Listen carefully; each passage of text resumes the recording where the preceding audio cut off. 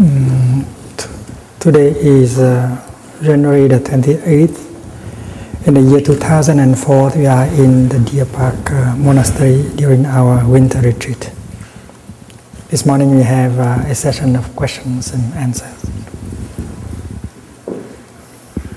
And you are not supposed to ask questions about Buddhism.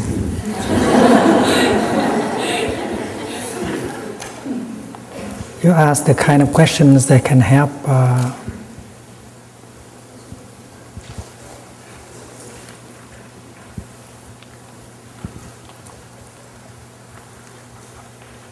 help us, help yourself, help your beloved one to get out of a difficult situation.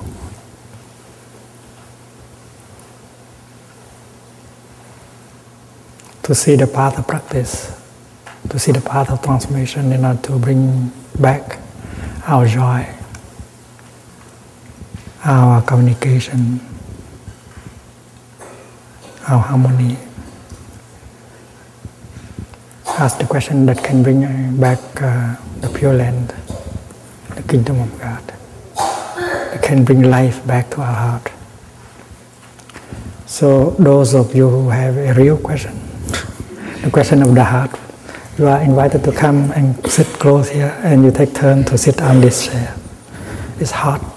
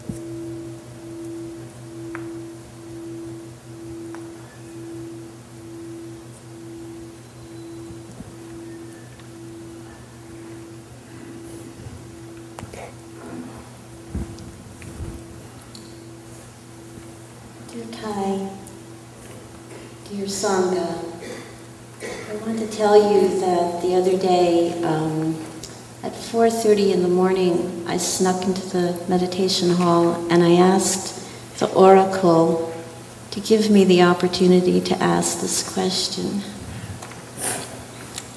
Before the Sangha, I wanted the Sangha to hear my question. Several years before I met you, Thai, I had a dream, and in the dream you held me in a very tight embrace and you asked me, you said, promise me to simplify the sacred stories. And my first response was, I have no idea what you want me to do. I have no idea how to do this. And I told you that. And you held me even tighter and you said, I will not let you go until you promise. In this dream, you were my teacher. I knew that. So when I had the opportunity to finally meet you, I knew that the first thing that I had to do was to become your student. And that was 7 years ago.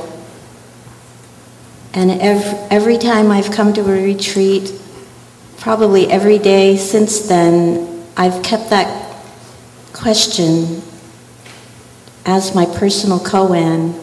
Oh, I wanted to also tell you that when I finally did promise you in the dream, in actuality, lightning struck the tree outside the room where I was sleeping. And I woke up feeling like I had made an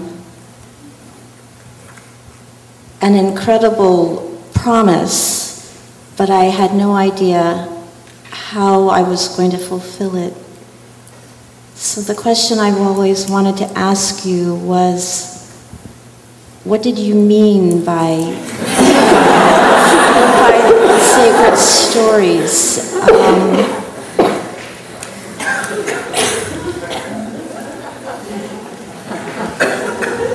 Because whatever you ask me to do, I have to do. You're sure it was me?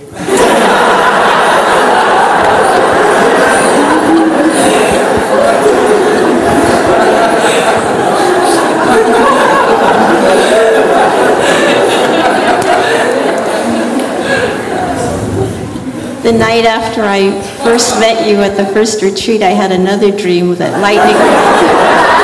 lightning struck the tent that I was sleeping in.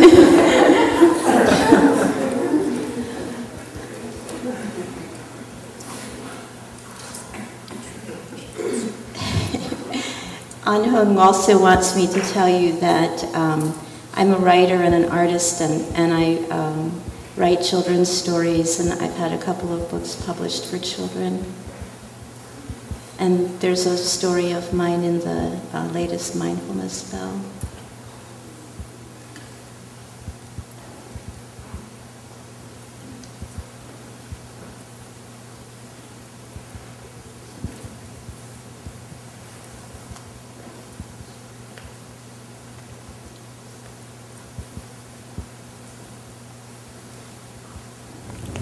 Whether in the dream or in daily life,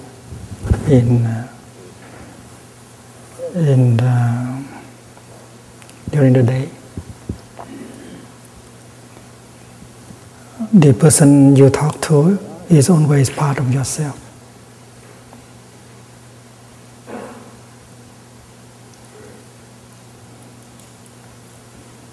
The person you talk to is not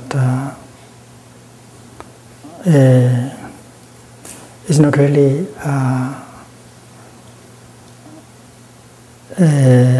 an entity that is separated from you. That is a creation of your mind.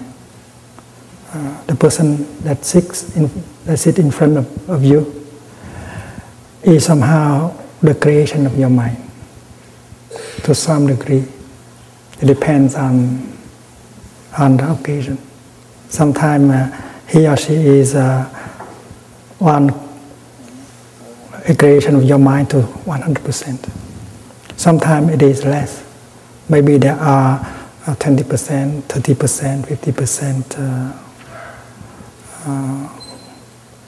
But anyway, it is a collective, a creation of the collective consciousness. And that is true whether it is in a dream or outside. So don't think that the other person is wholly other than yourself. So when the others tell you something, it means you are telling that. You are telling that to you. Understand? Yes.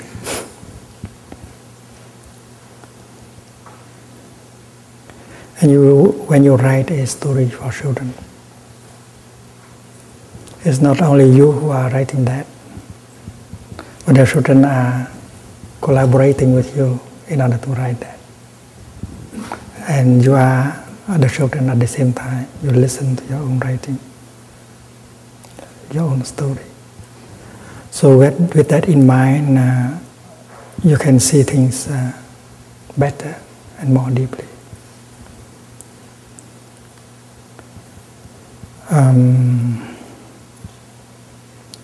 If we keep in mind that there is something that should be done,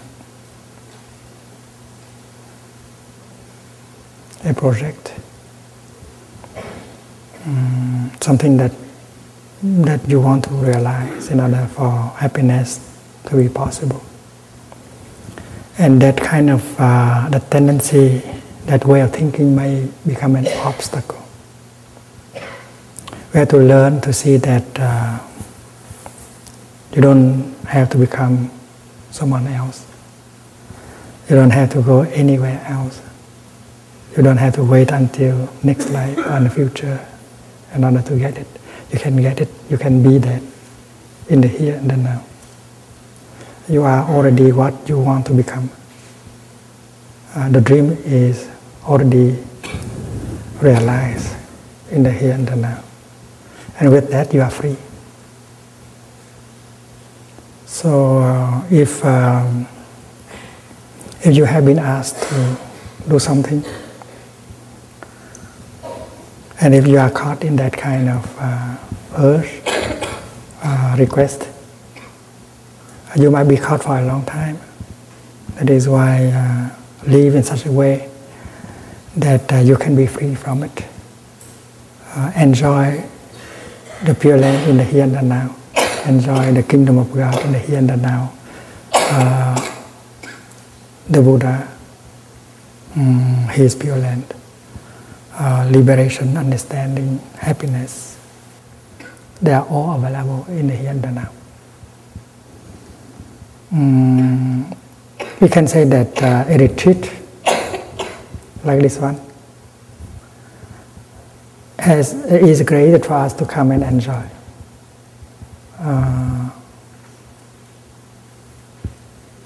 And practicing means enjoyment. Yeah. Because if you are able to walk in the Pure Land, in the here and the now, and enjoying every step you make, why do you have to practice anymore? Practice means enjoyment, and you are free. And this can be done in the here and the now. That is the teaching of Lingchi. You have arrived. You are home. There's nowhere to go. There's nothing to do. And happiness can be there right away.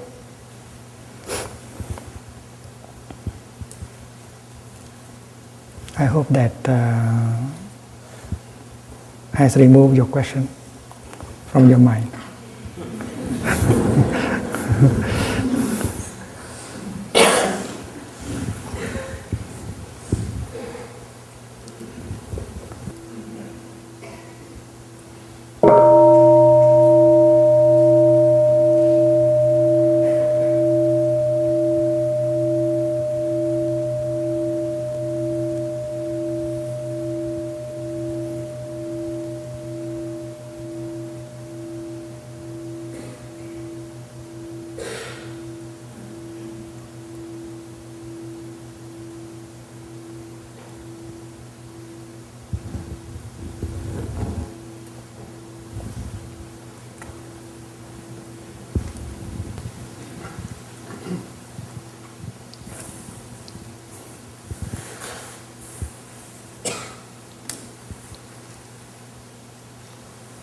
Respected Thầy, respected Sangha, my question is about how to maintain in the Pure Land, how to cultivate the capacity to stay in the Pure Land. The other day, when I was standing in line, and the voice of a woman said to me from behind, she said, if you ever decide not to be a nun anymore, you can work for the UN, for the United Nations. And I just turned halfway back and I said, why would I want to do that? And she said, maybe it's a bad joke, but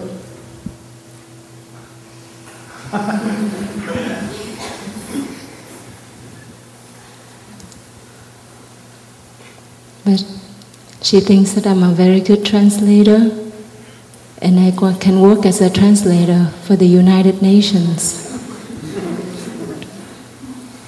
Kofi Annan. Kofi Annan tức là Tổng thư ký Liên Hợp Quốc. I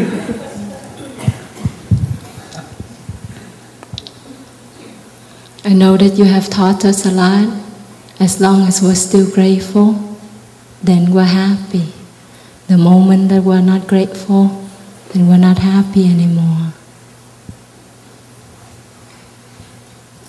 In our tradition in Vietnam, we also talk about merits, how to cultivate your merits, because to be here as nuns and monks, we have a lot of merits, because many people, they dream to live the life of such gentleness, of such joy, but they never get themselves here.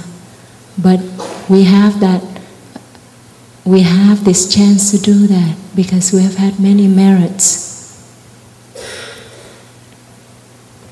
How do we cultivate our gratitude and our merits when the mind may be full of confusion, may be full of discrimination, of blaming, of comparison? You look around and you may think others are not as good as you, or others may not understand where you are, where you have been. Others are this, others are that. I know that recently in Plum Village, when one sister, she left the community. And when I came to see her that morning, I had to talk myself into it because I really didn't know what to say to her.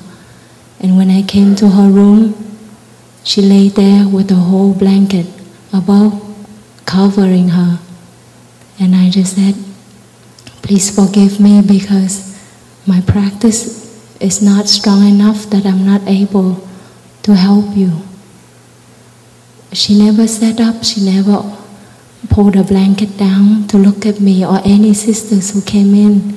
But I know she was not entirely angry because I held her foot and she didn't kick me. But I really feel she left because she has used up all of her merits. In the community, she didn't have sisterhood. She just took care of herself.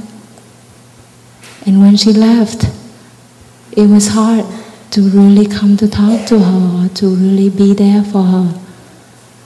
So how do we cultivate our gratitude? How do we cultivate those merits so that one day I myself don't run out of those things, and my brothers and sisters, we don't use up all of those things, and then we find ourselves out there, away from the Pure Land. Thank you.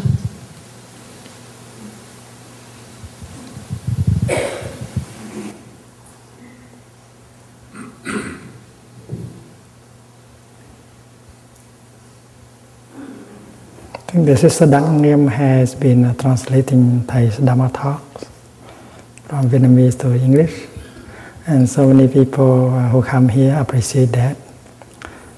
And one day, standing in line, she thought that lady thought that well,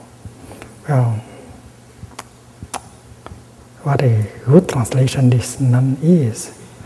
But maybe someday she will not like to be a nun anymore, and then she should go to the UN and take a job here, out there, because she translates very well.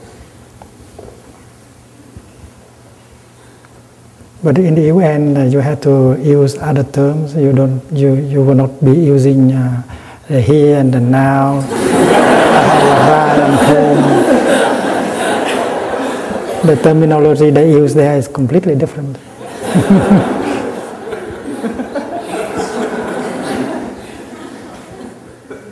And I think that lady standing behind Siko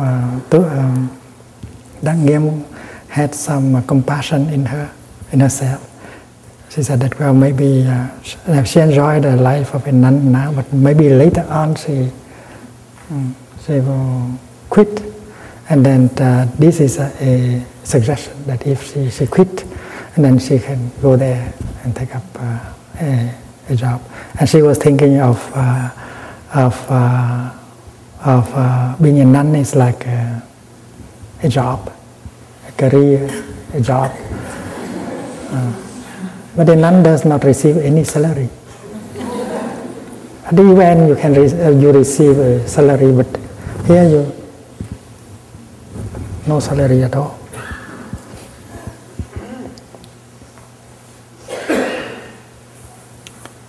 It's true that what you can offer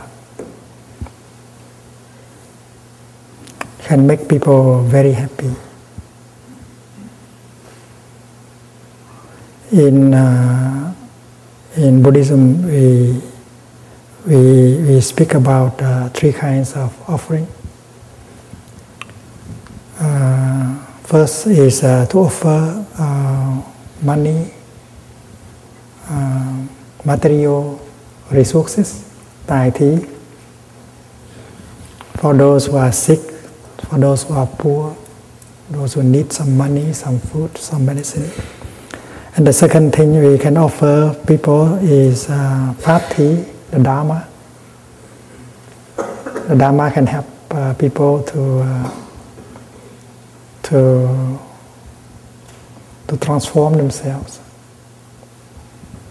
to get some joy and healing, and so on. And the third kind of offering is called non-fear. And that is a great kind of offering. Because if you have non-fear in you, you can be very happy.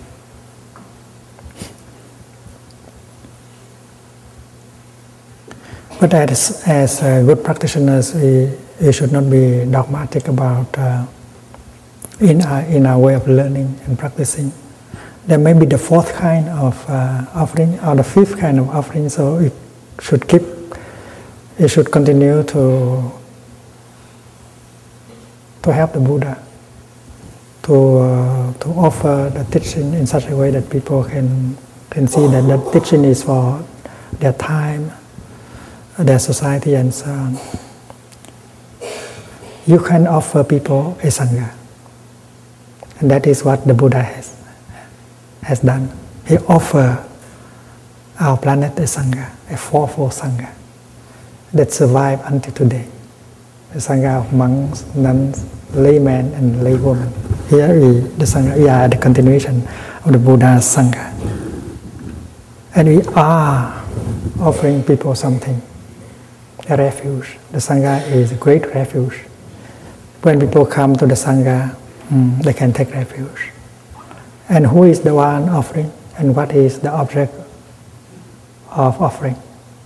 Well, the Sangha is ourselves. When we offer the Sangha, we offer ourselves. At the same time, because we are part of the Sangha, we are Sangha builders. Sangha builders and Sangha, well, are not 2 separate entities. So Sangha building is a very wonderful practice. You can build a Sangha. You don't need to have a cell phone or a computer in order to build a Sangha. You can build a Sangha by practicing walking meditation, practicing mindful breathing and smiling. You make the Sangha into a real Sangha, into a beautiful one, into a Sangha with harmony and with happiness. You build the Sangha, you do the work of Sangha building all day long.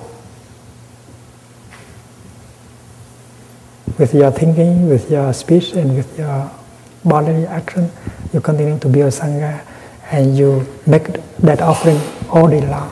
See? And you are the one who received the offering at the same time. So it's no subject, no object. It's a wonderful practice. And what you can offer more? You can offer the Pure Land. You can offer the kingdom of God. And that is not something so difficult. That can be done. in the here and the now, right in the moment. You offer yourself the kingdom of God. You offer yourself the Pure Land of the Buddha. And you offer the ones who come to you. This is something that's not a dream at all. This is what we can do right away. And what else you can offer? That offering is the greatest. And yet we can do it in the here and the now.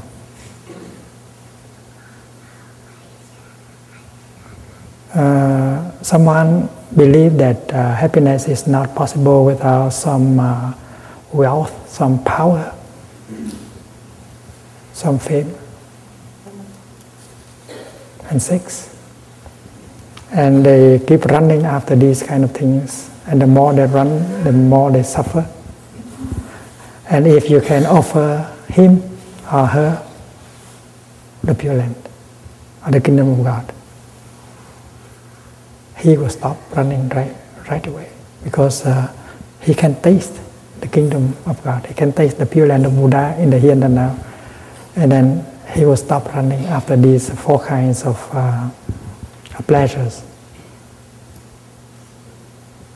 Because when you have tasted the real joy, the real happiness, you will no longer run after these kind of things. So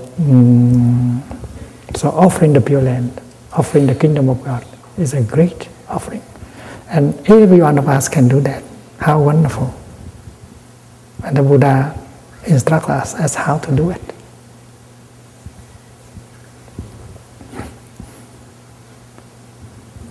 If something blocked the way, we offer the Pure Land, but the other person is not capable of receiving it.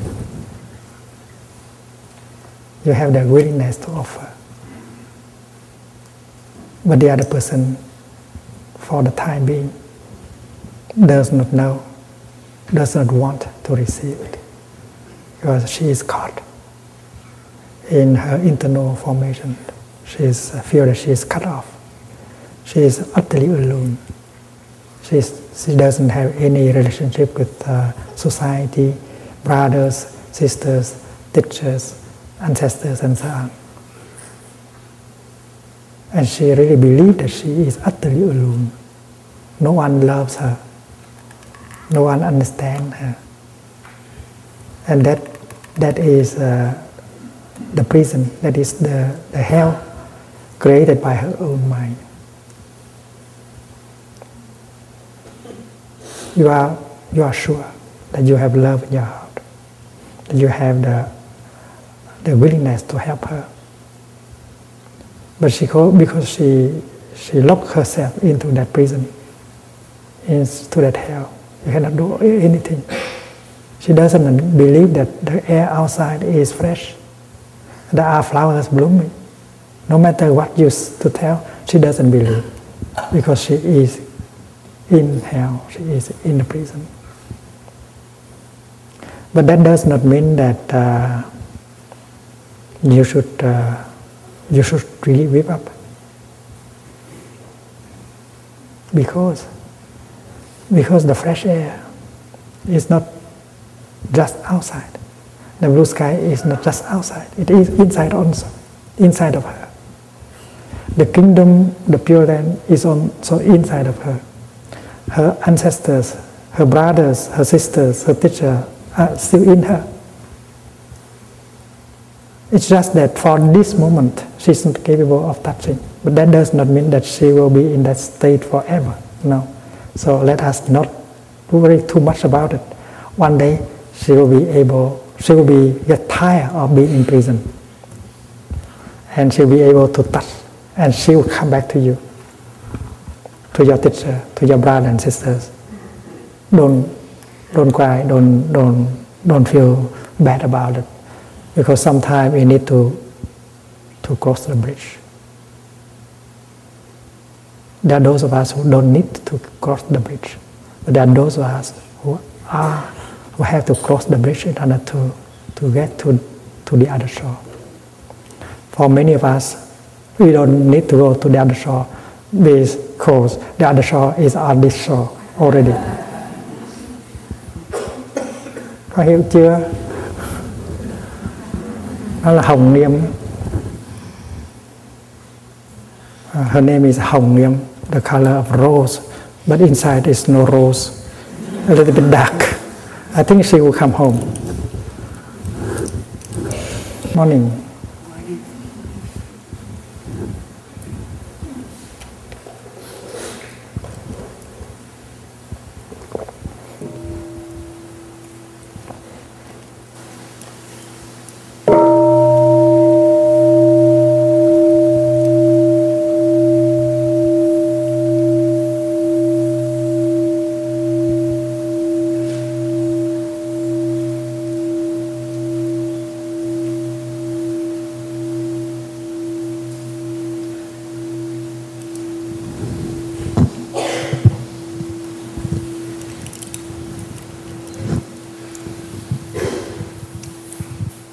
Dear Thai, dear Sangha, my question is about Sangha building. I also had a dream, many dreams actually, many of them, and it's very clear to me that is what I'm supposed to be doing in the world. And shortly after I had this series of dreams, I helped to build Clearview in Santa Barbara. That didn't work out for financial considerations, and but the Santa Barbara Sangha is still very strong. But my question is, and this is something I've been struggling with since Plum Village. Where does my practice, or the practice of any individual, intersect with Sangha? I have people come to me in my Sangha. Sometimes there's conflict, not my conflicts, but other conflicts within the Sangha, and you can feel it. It's the Sangha body, so you feel it in your body when that happens. And I don't always know how to deal with them, because what happens in the lay community, here, you can't really run away, you're here, and you have to face it. In the lay community, people have the tendency to escape into their lives. And we ask, let's do a beginning anew, and some people show up. Usually the people that have the conflict do not show up, or they show up once and then they never follow up. You know, we say, wait 24 hours and then we'll meet again, and they don't want to meet again. And I don't know, my feeling is, can there be harmony in the Sangha when there isn't harmony in the Sangha? If my practice is strong and I try to be a tree, and I just, where do I step in? Do I let the people resolve it? I just don't know what to do sometimes. Thank you.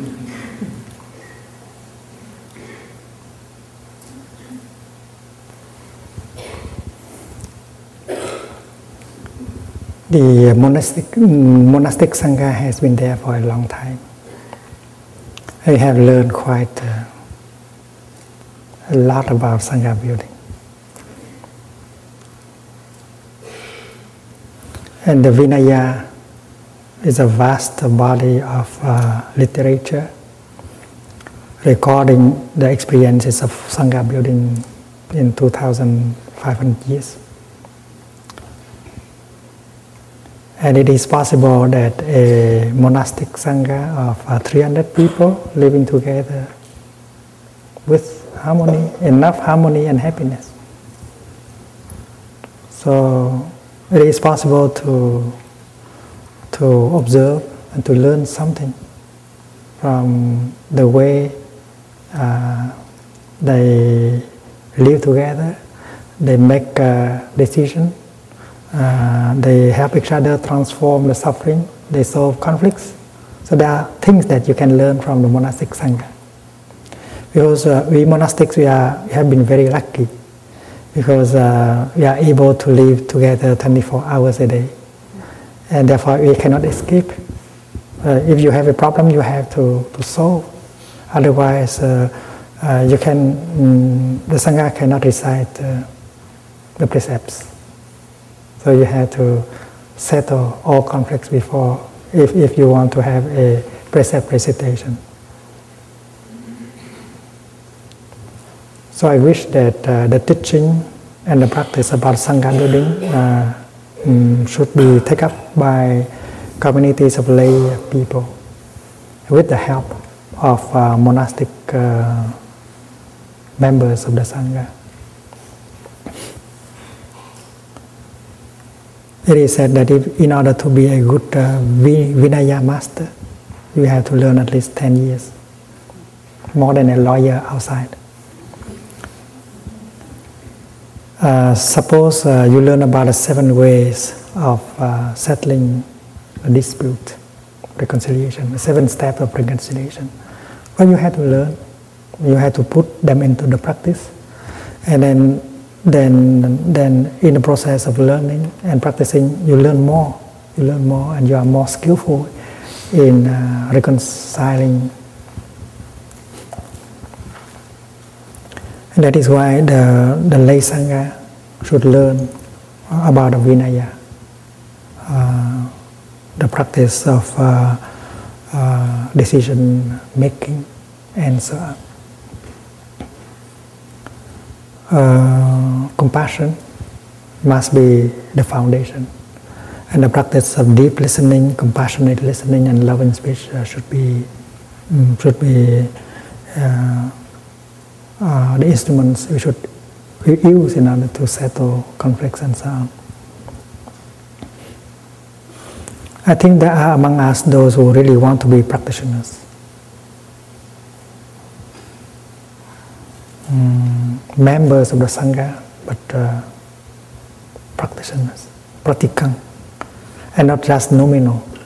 You are a Christian just by baptism, or you are a practicing Christian. It's the same here. So after you have received the 5 trainings, you have the Shila body, the precept body alive in you. You have to nourish it into a strong body, a tree, in order to support you, to make you happy. And you do that together with other members of the Sangha. And your tree continue to grow, and the tree of the Vinaya in other members continue to grow. So come together as a body of practitioners, not just to learn Buddhism. Yeah. So it's very crucial that members of the lay Sangha come together, even if they don't have a place where they can live together 24 hours a day. They have to seek ways in order to come together every week. And every 2 weeks they have to recite the precepts. Because they want to be real practitioners. They want to be a real continuation of the Buddha. They want to continue the work of the Buddha and bring that into the world. They want to be instruments of the Dharma and of the Buddha. That is why every time they cannot come, they don't feel good. They have to ask of someone to represent them, and ask him or her to say that, well, although she cannot come, her heart is wholly with the Sangha, and she has tried her best to practice the 5 mindfulness trainings, and she is ready to go get along with all the decisions that the Sangha makes. She will not protest because she trusts the Sangha. So if you have that kind of feeling of determination in you, you are a real, wholehearted practitioner. So in your area, there should be a Sangha like that. And if not, you have to build a Sangha right away where you live. Maybe 10 people, 20 people, 30 people. I was talking about the San Diego Sangha. Those who have received the 5 trainings from Deer Park or from Plum Village, if they consider themselves to be a student of Thai, a member of the Fourfold Sangha, Plum Village or Deer Park, they have to come together. Otherwise, it's not true. So come together and discuss the strategy of Sangha building. The Sangha building, of course, it would be good if you have a center, a place But if you don't have a place, it's okay. You come to the house of someone, you can come to a practice center like Deer Park, and you can do it. What is important is your determination to live as a practitioner. You call yourself a real practitioner. And you are the core, the heart of the Sangha. And when people look at you, they want to join. It's appealing because you have solidity, you have peace, you have brotherhood, sisterhood among yourself. And that makes you a real Sangha. Without that, it's useless. Everything else is useless. It's meaningless. You see? Like in one of the Dhamma talks I offered last week, I said that when you come and you have to sit down, you look at each other and you ask the question, is everyone there? And the Sangha convener will say, yes, everyone is there. And you say, is there harmony? It's not for the sake of the form. It's the question of the heart. And the Sangha convener, with all her honesty, say, yes, there is harmony. That's not a formula, that is the truth. There's harmony. She has to believe that. And then you ask the third question. Anyone absent? Anyone that cannot come and that has asked someone else to represent him or her and tell that she has done her best in practicing. And then other people will say, the Sangha convener said, no, everyone is present. But if there's someone who cannot come and who has asked someone else to delegate, to represent him or her, and then that person has to tell the Sangha convener first. And the Sangha convener said, yes. And then he will turn to that person, and the person said, well, my brother in the Dharma, whose name is so-and-so, wanted very much to come, but he is prevented because of bias. So he asked me to represent him and to tell the Sangha that he has practiced well, done her best in practicing the Vinaya. So these questions are questions of the heart, and these answers are answers of the heart. And these kind of things build up a Sangha. You are really together as a Sangha. In the case that there are members who are in difficulties, who are in conflict, they don't want to come.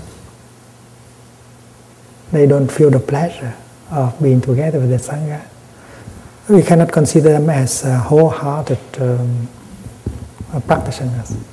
They are not a real member. Because if a real member, they will seek for help in the Sangha. If they don't want to seek for help in the Sangha, they don't take refuge in the Sangha. They don't practice. Because the practice is to take refuge in the Buddha, to take refuge in the Dharma, and to take refuge in the Sangha. The Sangha is very concrete. The Sangha, a true one, contains the Buddha and the Dharma. You don't have to be big. You don't have to be big Sangha. If you are 10 or 20, and if you are united as a Sangha, you are happy, you are harmonious with each other, you are a refuge for many of us. And that is the essence of Sangha building, the practice of joy, of peace, of brotherhood. And to have a center or not, that's of secondary importance.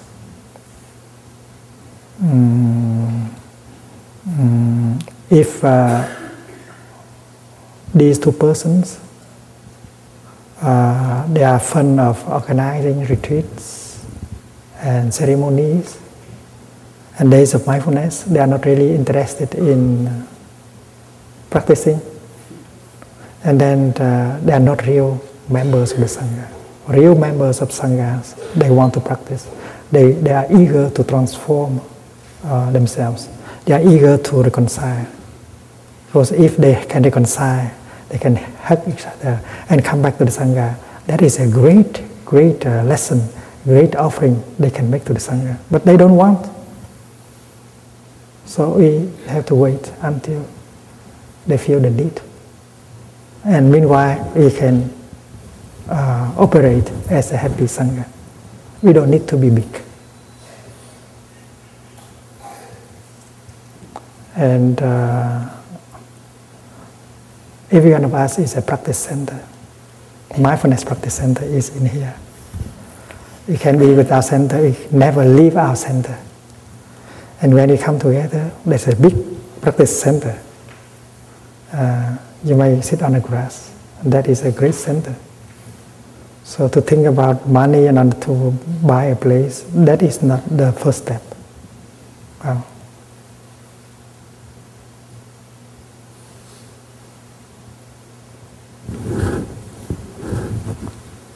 Good luck.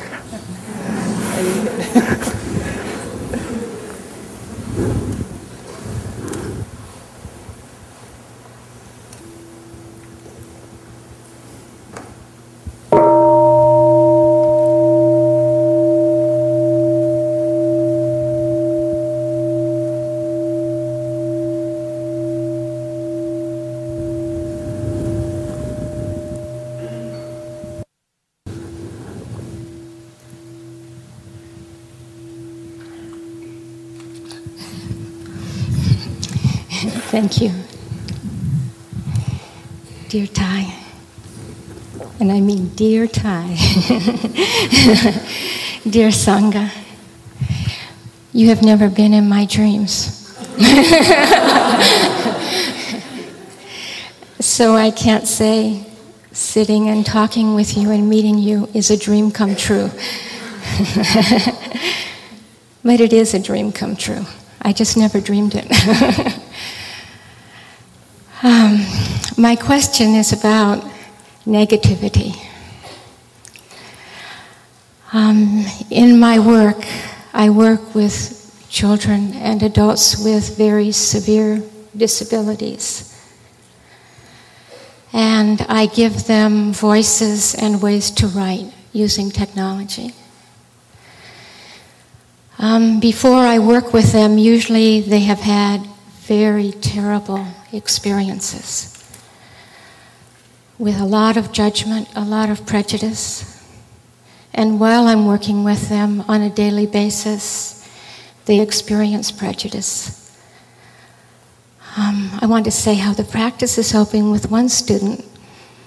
He gets so angry. He's 27 years old with very severe cerebral palsy. He can't talk, and a seizure disorder. And he gets so angry that he's trembling. And I'm using the practice with him. I told him, it's you. And he now knows how to take some mindful breathing. And then we come back to the present moment, here and now, where we love each other. But he and my other students want to say things that are very negative. And I'm writing a book. And it is so hard to write the negative parts of the chapters. Before, I have chosen to just write the wonderful things that can happen. But after hearing, please call me by my true names, I think I should write the terrible things too. It hurts to write them. So, do you think I should write a beautiful book or a book that is true?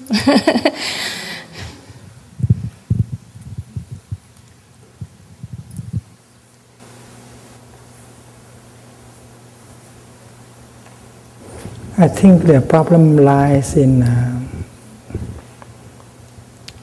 communication. Provided that you can communicate, that they are ready to listen to you.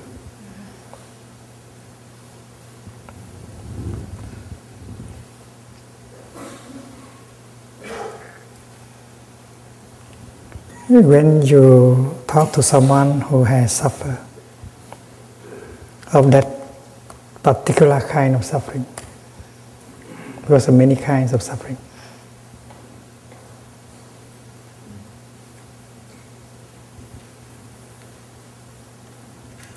in the beginning you should try to show him or her or them that you have gone through that kind of suffering, that you understand what it is like. And if you can break through, and then you can say anything positive, you can just say the positive things. I always succeed in with that kind of skillful means. Like when I went to talk to inmates of a prison, heavily guarded,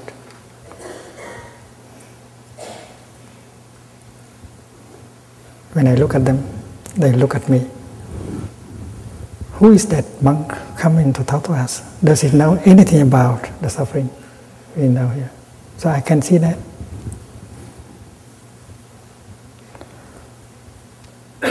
It was the Maryland Correctional Institute.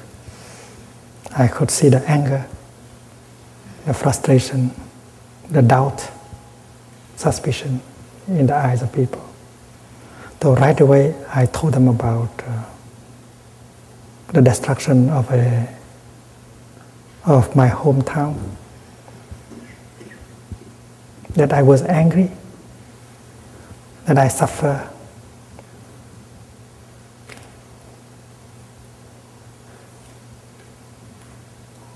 And there is communication right away.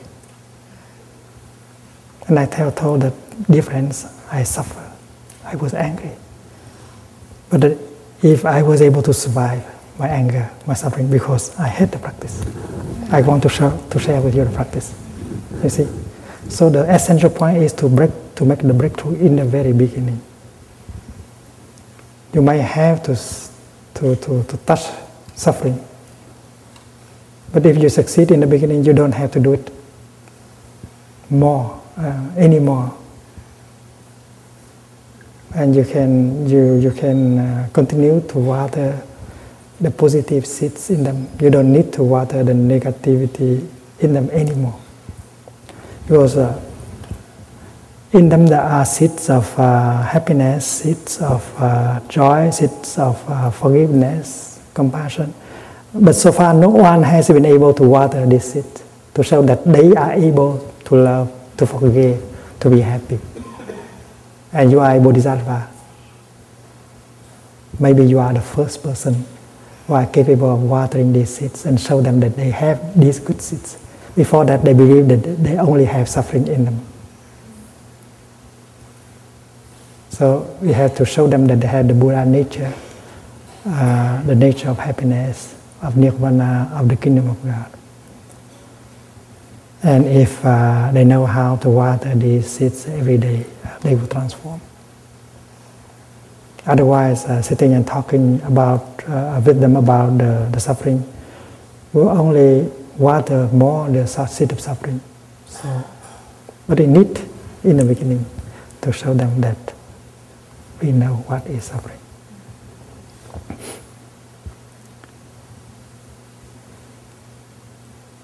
A beautiful book is a book that can help people to water the positive seeds in them. The seed of non-fear, the seed of forgiveness, the seed of joy, the seed of compassion.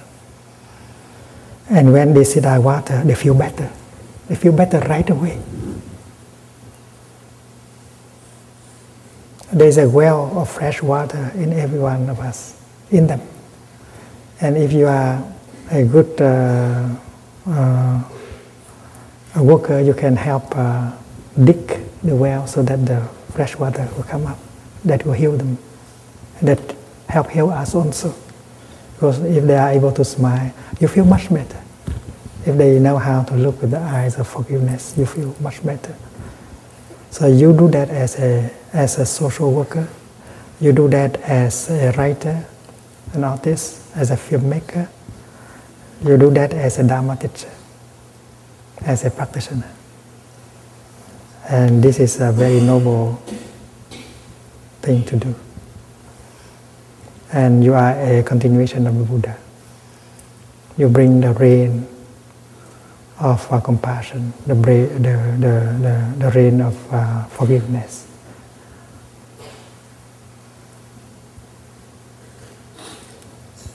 And you'll be able to help so many people. But don't forget that before you can do that, you have to help yourself. And you have to help the person who is closest to you, your partner, your son, your daughter, your husband, your wife. You can be the continuation of the Buddha. There is a well of fresh water within yourself. Maybe there has been a long time you have not drunk from that well within yourself. So coming to a retreat is to go home to yourself, to realize that you have such a well of sweet water in you, and begin to profit from it. And having drunk that kind of fresh water, you come home to your beloved one. She has suffered so much. She's full of anger, of frustration, of despair. And when she sees you again, she sees a big transformation, because you have been able to drink the fresh water of the Dharma. Now you can look at her, you can look at him with eyes of compassion. You don't blame anymore, you have compassion in you. He or she may continue to say very cruel things, to do things that are not nice. His look is still full of hatred and blame, and yet you are not affected, because you have drunk the water of compassion and forgiveness, and you allow compassion to inhabit you. And that is why you are a new being, a new person.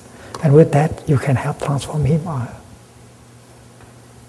But you cannot help him or her before you help yourself.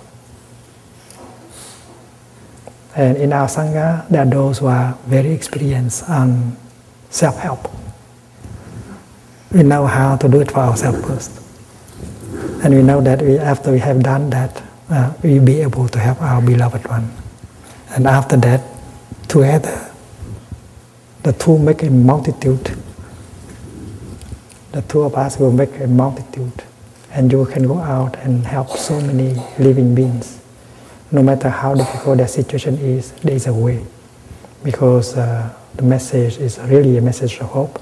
There's a well of fresh water in every one of them, even if they believe that they are only suffering.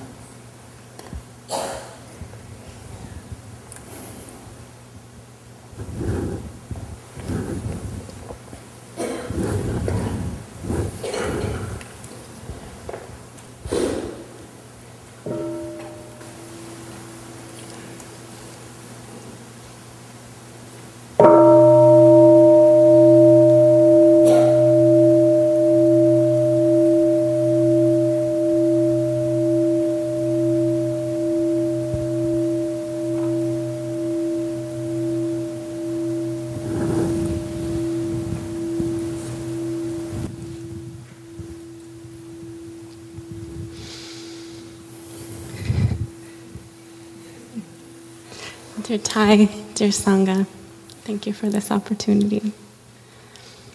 I've been known to be a little bit of a devil's advocate. After 14 years of Catholic school, I always used to ask my teachers, why was the Virgin Mary virgin? Thought we needed a little laugh.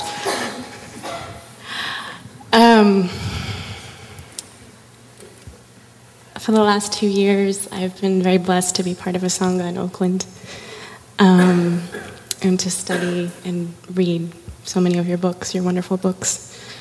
And my question is around action, right action. I've been on a quest for the last 10 years to try to figure out my role and my contribution in the world and how to alleviate suffering. For the last 4 years, I've been working as a community organizer with families that are impacted by the oil industry, living in the shadows of the oil refineries in the Bay Area. I've had tremendous opportunity to grow and to learn from a lot of recent immigrants and Latino and Southeast Asian families, Black families.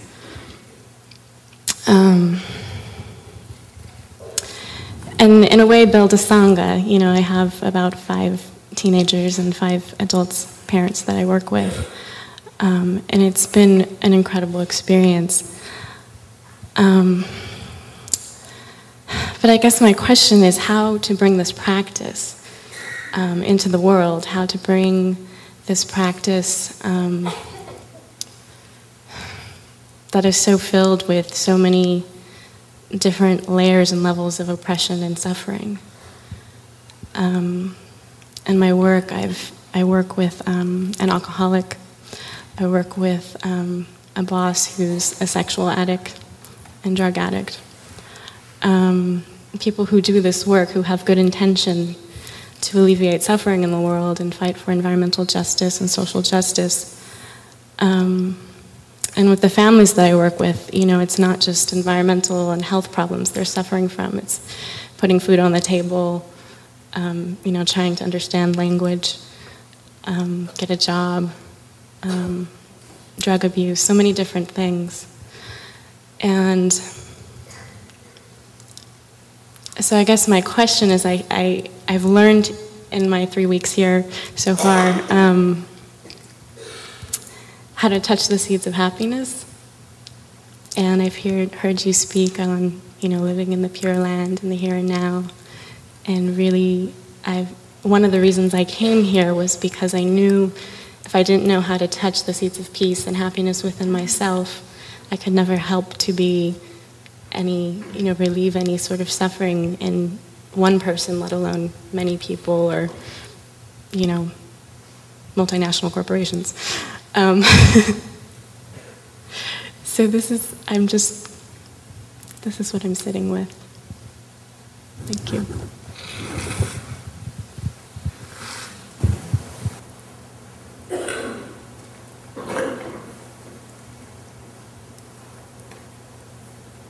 Everyone has an idea as how she can be happy, or he can be happy.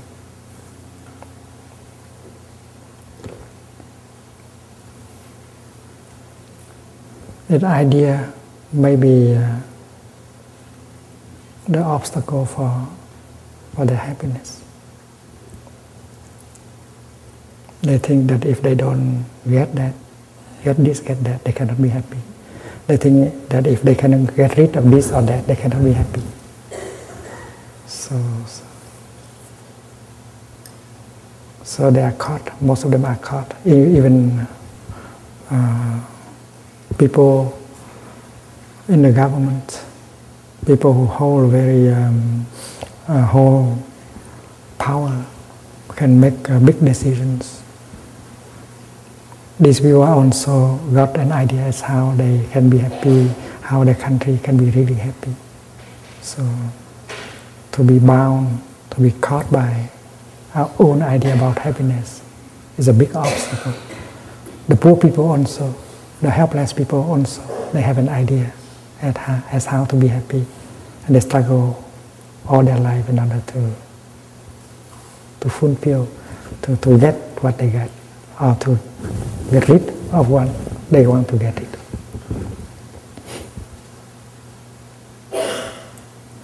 So to removing that kind of idea in the head is a very important job.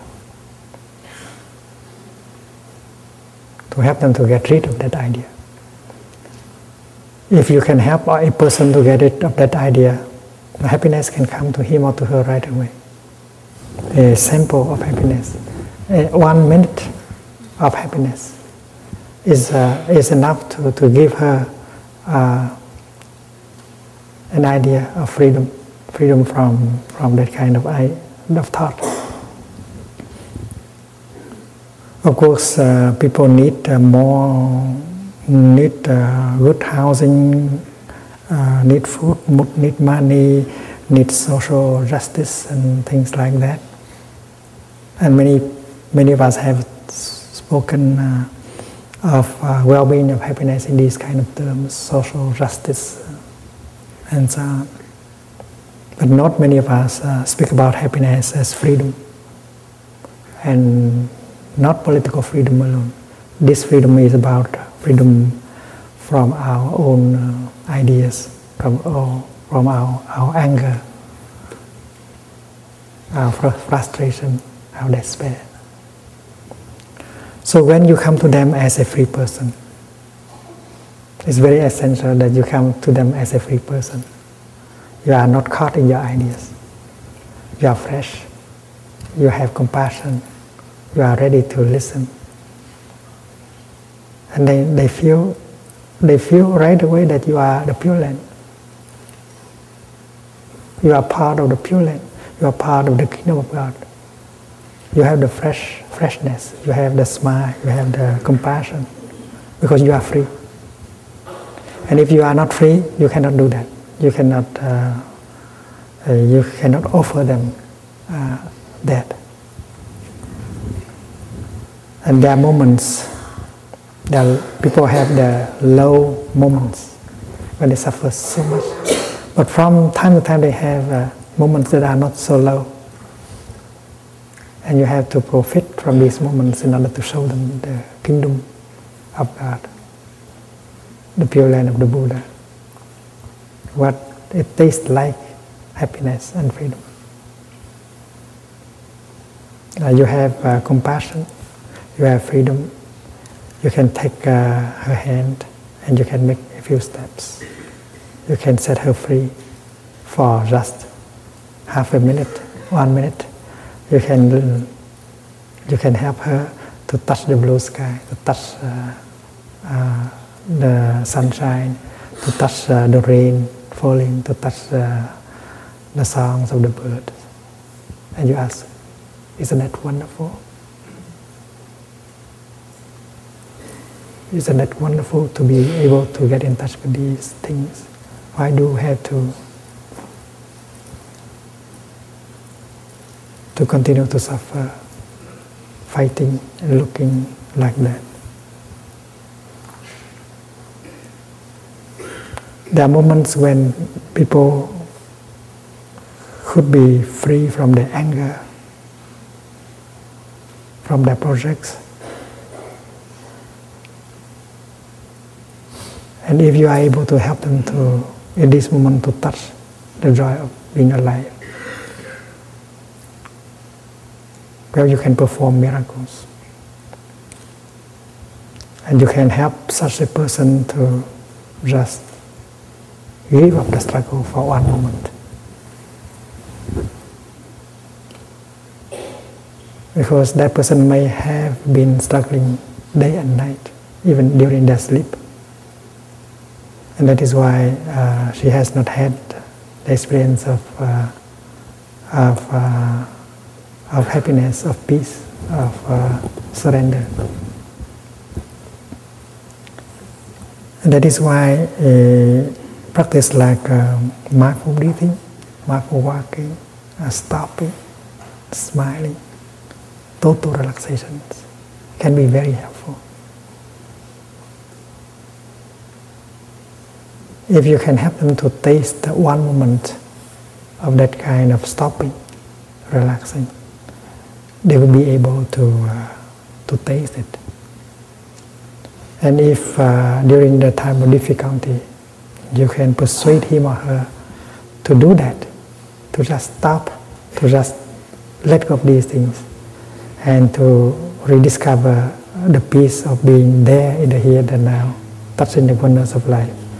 And then there will be a chance that she or he will do that later on without you. But for the time being, you have to do it to support him or her doing that. That person may have a lot of difficulties with himself, with his son or daughter or wife. And yet, with your presence, he or she can experience a moment of letting go, of touching the wonders of life.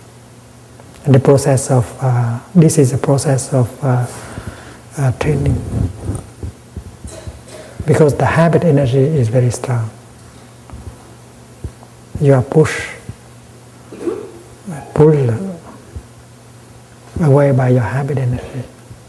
That is why helping them to recognize that they are being pulled away by the habit energy, so that they can smile to their habit energy and release that habit energy in order to be free for 1 minute, half a minute, and to touch the oneness of life. That is a big realization, because after a person has tasted that, he or she would like to come back to that experience.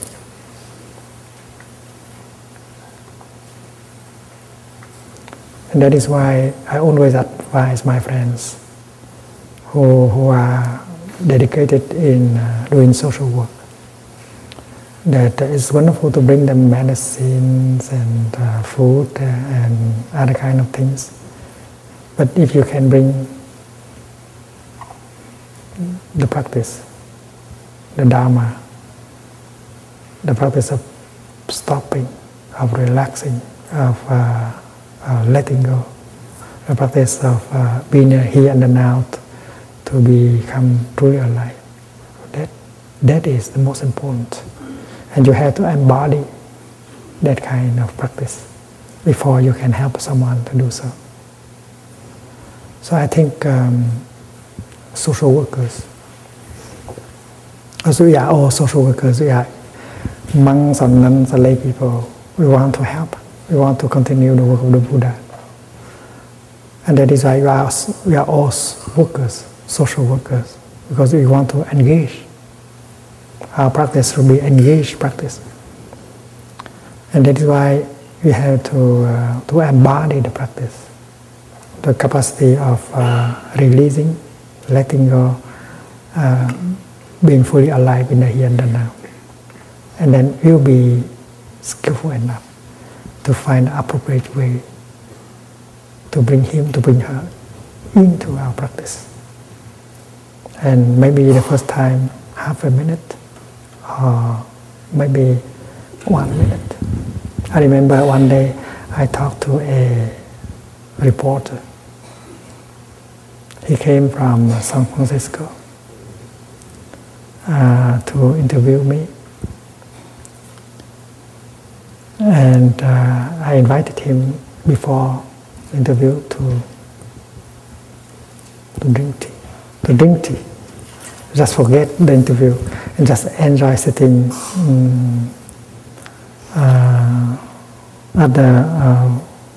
among the redwood trees and just enjoy the tea. And he was able to do so. He was able to forget his interview. Because driving all the way through, he was just thinking about the interview. And when he arrived, I could help him to forget the interview. And that is why the interview was good. You see? So after the interview, I accompanied him to the parking lot, and I took the opportunity to share with him the joy of walking. When you walk, you stop thinking. You just enjoy every step, walking like a pure land, in the pure land. And halfway to the parking lot, I stopped. And I pointed to the blue sky. And I invite him to practice mindful breathing and smile to the blue sky. Breathing in, I really see the blue sky. Breathing out, I smile to the blue sky. After that, he said, "Hey, this is the first time I see the blue sky." Do you believe? Well, he had seen the blue skies, but not like that. He touched the blue sky very deeply. And I think those who suffer a lot, they are also capable of seeing the blue sky. And you are the one who bring the blue sky to them. You are the Buddha. You are the Bodhisattva. You can do a lot. You can transform the world with your practice. And you can get a lot of joy helping people.